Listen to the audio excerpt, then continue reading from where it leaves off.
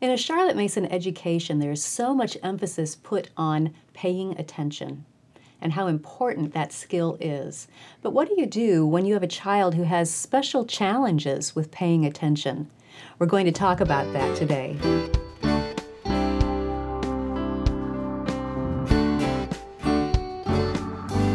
Welcome to the Simply Charlotte Mason podcast. I'm Sonia Schaefer.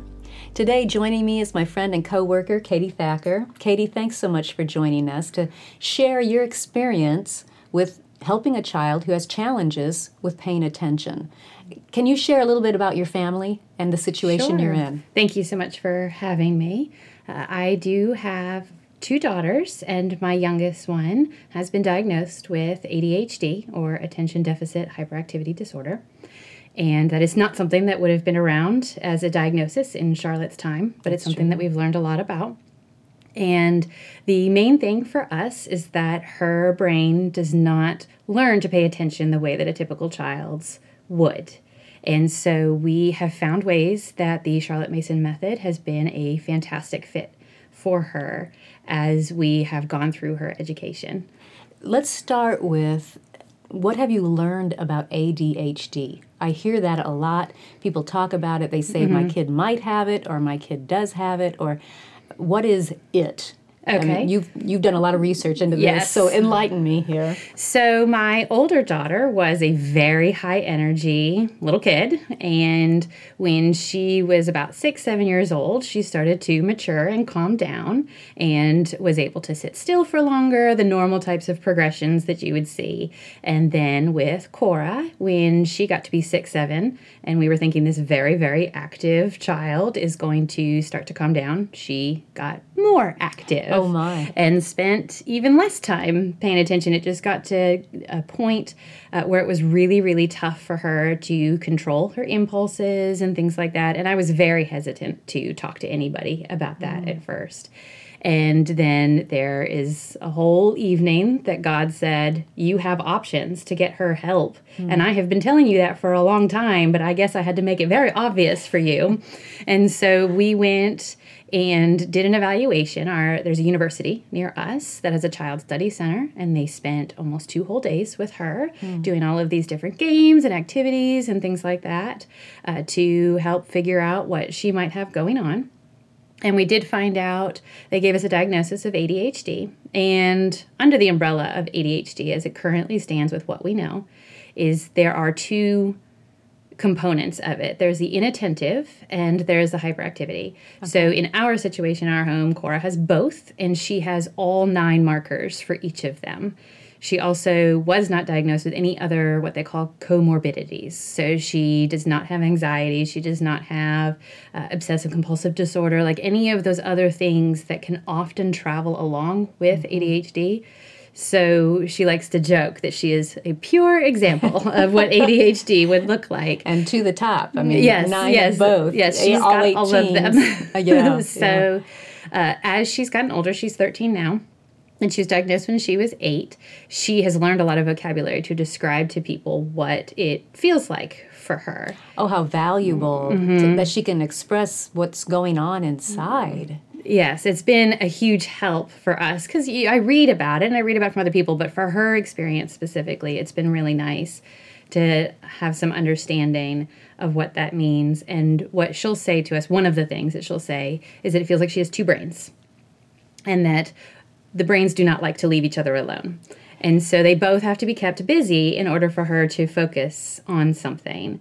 And so she will describe that she needs to be doing something else while she's listening to something, which plays a lot into our Charlotte Mason lessons. So these 2 brains are not like both of us are going to work together on this particular thing. Correct. Hearing. Not very often, although when they do, and something that happens in ADHD is something called hyperfocus, which will happen if there's a right combination. We're not quite sure what causes it, because I imagine that a lot of people who deal with some of these attention struggles, they would turn on that switch whenever they felt like it, if they could. Yeah, if you could, yes. Right. And so we don't know what it is that happens. And as Cora has described some of the things that she goes through, my brain goes through a lot of the same things when I'm very tired or if I've got a lot going on. But her mind works like that all the time, where it's hard to make yourself do something you know you need to do or want to do, where it's very hard to make decisions. It's very hard to organize thoughts and to communicate what you're looking for.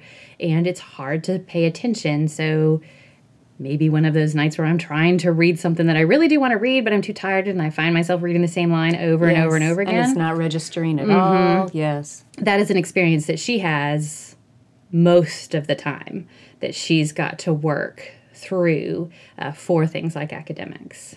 Wow. So how has this worked with the Charlotte Mason approach, since Charlotte puts such an emphasis on paying full attention? Are you able to do a Charlotte Mason education with Cora? We are absolutely able to do a Charlotte Mason education with Cora, and I actually can't imagine another method working better for her. So these short lessons are absolutely key. They've had to be shorter or broken into more small chunks than maybe you would typically see for someone of her age, although she is very smart, and that's very common, I've learned, with people with ADHD. Her gift of science of relations is huge. She's constantly making relationships because she's got two brains going about different things. I suppose they're searching all these other areas, so somebody's going to come up with something in there. Right, so there's all of this going on. So she does a fabulous job with the science of relations. We do keep things very short, but very regularly, and break things up sometimes more often. Math maybe would do in 2 different times. During the same day? During the same day. Okay. A little bit here, a little bit there, so that we can use that parts of the brain more so that we're not draining those buckets, if you will, too quickly for her. How does that work with narration? So narration for her, she does a great job, but very rarely can narrate well right after a reading. So early on, the guidance that you get in a Charlotte Mason education is to read, make sure that the child's paying full attention, and then say, okay, now tell me back what I just read. Yes. I spent a lot of time very frustrated because I would just get a stare. And I would think, are you just putting off admitting to me that you didn't hear anything that I said, and get extremely frustrated? Or is this a struggle of the will, like you're refusing to? Yeah, a lot of things can go through your head. Right, so I'm thinking we have a discipline issue. Right. Early on, and then what I would start to notice is that I would get frustrated and let her know that I was disappointed and that I expected something better tomorrow, or, and I'm sorry that she missed this great story that we told, all those things that we learn about working with a child who hasn't listened, because that's my assumption, that she didn't listen. And then later on, at dinner or something would remind her of the reading, and there it is. There's the narration. And all of the things, hours later, and I eventually realized, this was not an instantaneous understanding, is that she may be taking the information in, but her repackaging takes longer. And so to get it back out takes a little longer, but some things that's helped to make it so that our school day can still flow is for her to be doing something that's going to give her the tools to be able to speak. So when she was little, I gave her a big whiteboard and we put it up against the wall. And when we were doing a history reading, she would draw stick figures and make a comic of what was happening. So we had to start this when we were reading Story of the Romans. So it was very dramatic, all of the different things that go on in that book. But she would make comic scenes and draw very quickly, just stick figures, so that she could keep up with what was going on in the story, and she could do a much better job narrating when those stems were there for her. And she was the one creating them, so they were still her personal understanding of what was going on in this story. It was almost like leaving herself a trail of breadcrumbs. Absolutely. And so that was a huge help. There's been other things that we've done that maybe and a lot of it she comes up with. I can't really take credit for this. She has done a really great job of just allowing that. Homeschool allows for that, for her to do that. Yeah. She really likes to use props when she narrates. So I like to tell the story of, we ended up with a narration that I did not expect, that was all about King Henry VIII and his wives. That was all made from dairy products in the fridge. She brought them out and put them on the floor.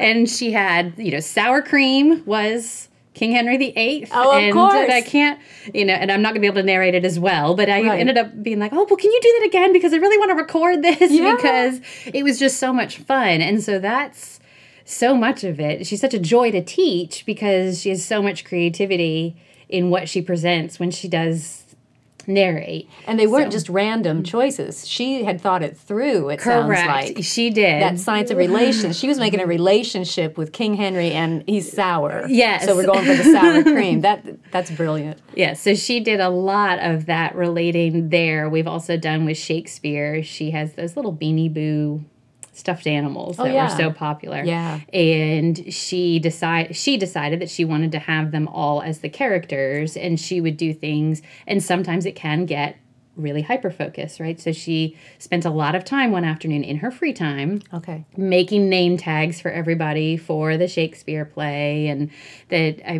we were doing, one was Cesario, but then she needed to also have an owl. There was an owl. Also have an owl that was going to be Viola, the different characters and things like that with all of the dressing up and pretending and things like that. So she did that in her free time. So you would read it as usual during the school time, which, if you're not asking for a narration at that moment, would make that lesson a little bit shorter. Yes. In your school schedule. But then she's going to process it, and do you require the narration later in the day, or do you just wait for her to volunteer so when she's ready? I tend to wait and just hear it. I do still ask her, especially now that she's in middle school, I ask her to say something about the reading, but I've learned to be a lot more patient and to just let it be silent for a second.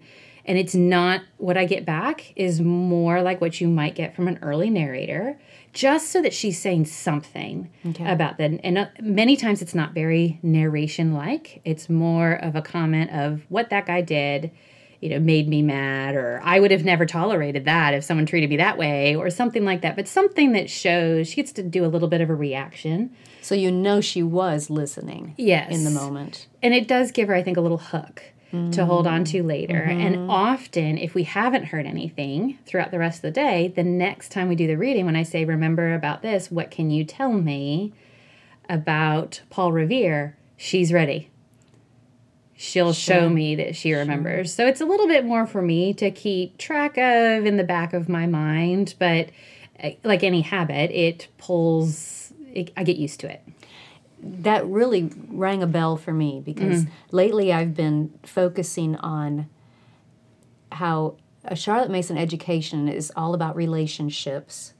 And relationships are based on shared experiences that involve emotions and imagination, as in you can replay the scene later that this experience looked like. And you replay that emotion that's connected to it. So much of Charlotte Mason is like that. That's why we use the living books. Right. And they're fantastic for ADHD because they can create those pictures, whether they're drawing on the board as they're hearing it, or they learn to put them in their minds. And that's the imagination part. But what you just said sparked the emotion part, because she will say, I did not like what this guy did, or I did not agree with what this guy did. So she's forming that emotional relation as well. Yes, we had a long time in my house, and every time we heard the word Napoleon, she had to make like a hissing noise. So yes, we do end up with some... The villain. Love it. So talk to me about habits then, because the habit of attention, are you working on that 365 days a year? You have to be. Okay. Yes, and I believe in it as much as we can, to be doing it with all children and ourselves as much as we can consistently, 365 days. So early on, when we started homeschooling, we did not have a diagnosis yet, and I also didn't believe that we would change anything, whether I knew that there was a diagnosis or not. And I read about the habit work, and I said, well, that's all we need. Is we just need the habit work. We just need to do this, and that'll fix all the problems. It'll fix the problems, and we're going to be in good shape, and that'll be all there is to it. And working on habits and trying them and be like, we're not moving on until we have mastered this thing. We're not going to move on. And I did learn early to break the habits down small, to do something like, she really loves peanut butter and Nutella on tortillas. we're not going to do anything else until we work on putting that away after we have pulled that out and spread it all out over the counter. And I realized that all that does is discourage the child because the habits take so much longer to instill, but they're that much more worth it because she is going to have to live without me as her anchor at some point in her life. And so those habits are going to be so valuable. But habits don't catch on with someone with ADHD as quickly, at least in my experience and for many people that I've talked to who have kids with that experience or adults. Let me qualify. You said they don't catch on as quickly. You're saying it can be done. They can be done. They can be done. If there is a habit that you can put the clothes on the floor, there is a habit that the clothes can end up in the basket. And so it just takes a long time to redirect. It's kind of a gravelly road, right? We're not on rails. It doesn't feel as smooth. And so what we found is that we do focus for a while on a habit, but we've decided to stay with that 6 to 8 week mark. And if we only make a little bit of progress and kind of smush down a little bit of the gravel and make it a little bit more smooth, that's okay. We are still going to switch to something else. There's a little bit more encouragement that way. Yes. We're going to move on to something else, focus on that, use a different part of the habit brain, and see where we can get with that. And sometimes we find when we take the focus off of something, because there's this emotional component, particularly with ADHD, when we take the focus off, sometimes that habit improves on its own. Yes. Because we're not drilling at it and causing a lot of guilt about something and it's not under pressure. You know, pressure is not good for making things grow. Right. Yeah. And we have found, I believe you've mentioned it in some workshops or podcasts where the steps of a habit development of doing something first and having the child stay with you while you do it, and then having the child help you, and then having the child do it and you help her, and then having her do it on her own with maybe you supervising, and then eventually that has worked very well, breaking those things down. There's a lot more that she can accomplish if she's got somebody who's like, okay, well, I'm going to hang out with you in the evenings while you do the 5-minute pickup of your room, but she's the one doing the action. And then eventually it gets to the point where I come down there to do the 5-minute pickup, and she started. And then it's just big celebration, right? Yes. So, okay, go to that habit, 5-minute pickup. Tell me what that is. So because we still are not there on putting the clothes in the hamper, and she very much likes to do makeup. So the makeup ends up a little bit over the desk and things like that. So this is her room. This is her bedroom. It can get really out of hand. And so we have found that we've done our best when at each evening we do a 5-minute. And it has to be, we time it, 5 minutes, whatever we can accomplish in 5 minutes. And there are days that some days she's able to make much more than 5 minutes of a mess. But most days we get the room in pretty good shape in 5 minutes, and it really helps. So when you are there with her, you know, when you started, I am here with you, what are you doing? Are you standing there? So timing? Are you standing there smiling? Are you going, go girl, go? What are you doing? So when we you missed one over there, you know. So when we first started, it was teaching her how to look at a big mess and make decisions. So we always try to start in the same order of pick up the biggest things first. So her bathrobe tends to be on the floor and her towel tends to be on the floor. Those are very big items that can make you feel like you've made a lot of progress very quickly. Oh, good. So a lot of floor space opens up when you get those things up. So we've broken things into categories. So, okay, let's get the bath stuff up off the floor. Okay, now the clothes. Now let's do the makeup. And so when we started doing this, a lot of times I would team up with her. How about I get your jewelry straightened out while you pick up any trash that's been there. And we have found that gradually over time she's making less mess during the day when because she has her free time in there, and she has a lot of thoughts and a lot of things and pulls out a lot of ideas and that kind of thing. So a lot of things leave their resting places during the day. Yeah. And so they need to make it back. So helping her come up with an order of how to make decisions.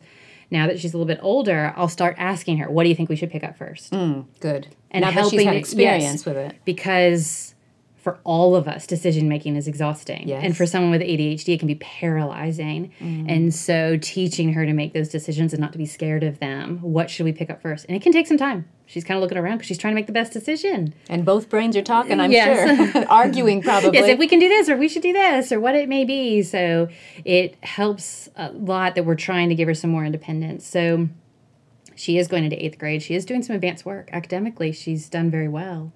But as far as what she does independently each day, we have a little journal that we started for her. And what I have started doing, and we're going to be changing things a little bit this year, is that I write down her independent work that she's going to be doing, but she watches me write it. And I tell her as we're doing it, I say, okay, first I want you to do this math practice. And then I would like you to read this book that you're reading for history.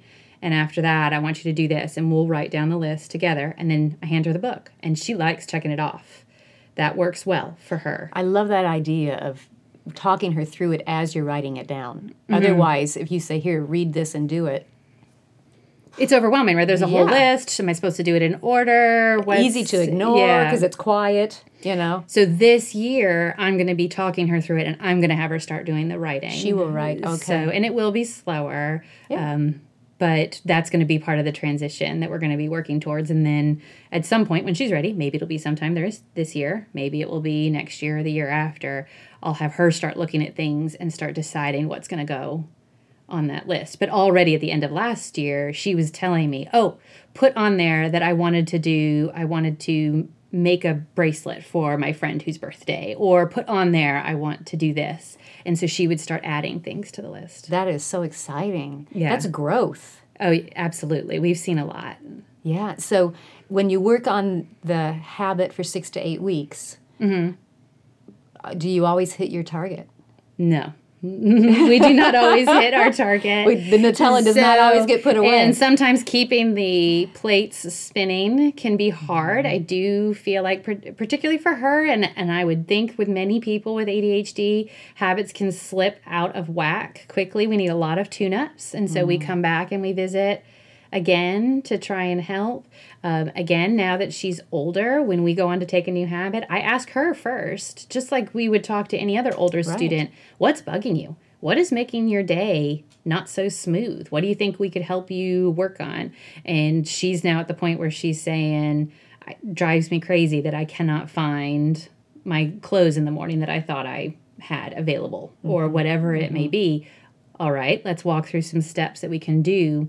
I haven't had her read Laying Down the Rails for Yourself yet, but that's the kind of principle I'm using from my own reading of it to help teach her about how, because she's going to have to work on her own habits. We all do, but she's going to have to really pay attention to where she's inadvertently making things harder for herself or harder for the people around her to help with that. So we can all have the smooth and easier days. We all want that. Right, yeah. It sounds like you are doing a great job of respecting her as a person and equipping her to be successful in life with the challenges that she has to deal with.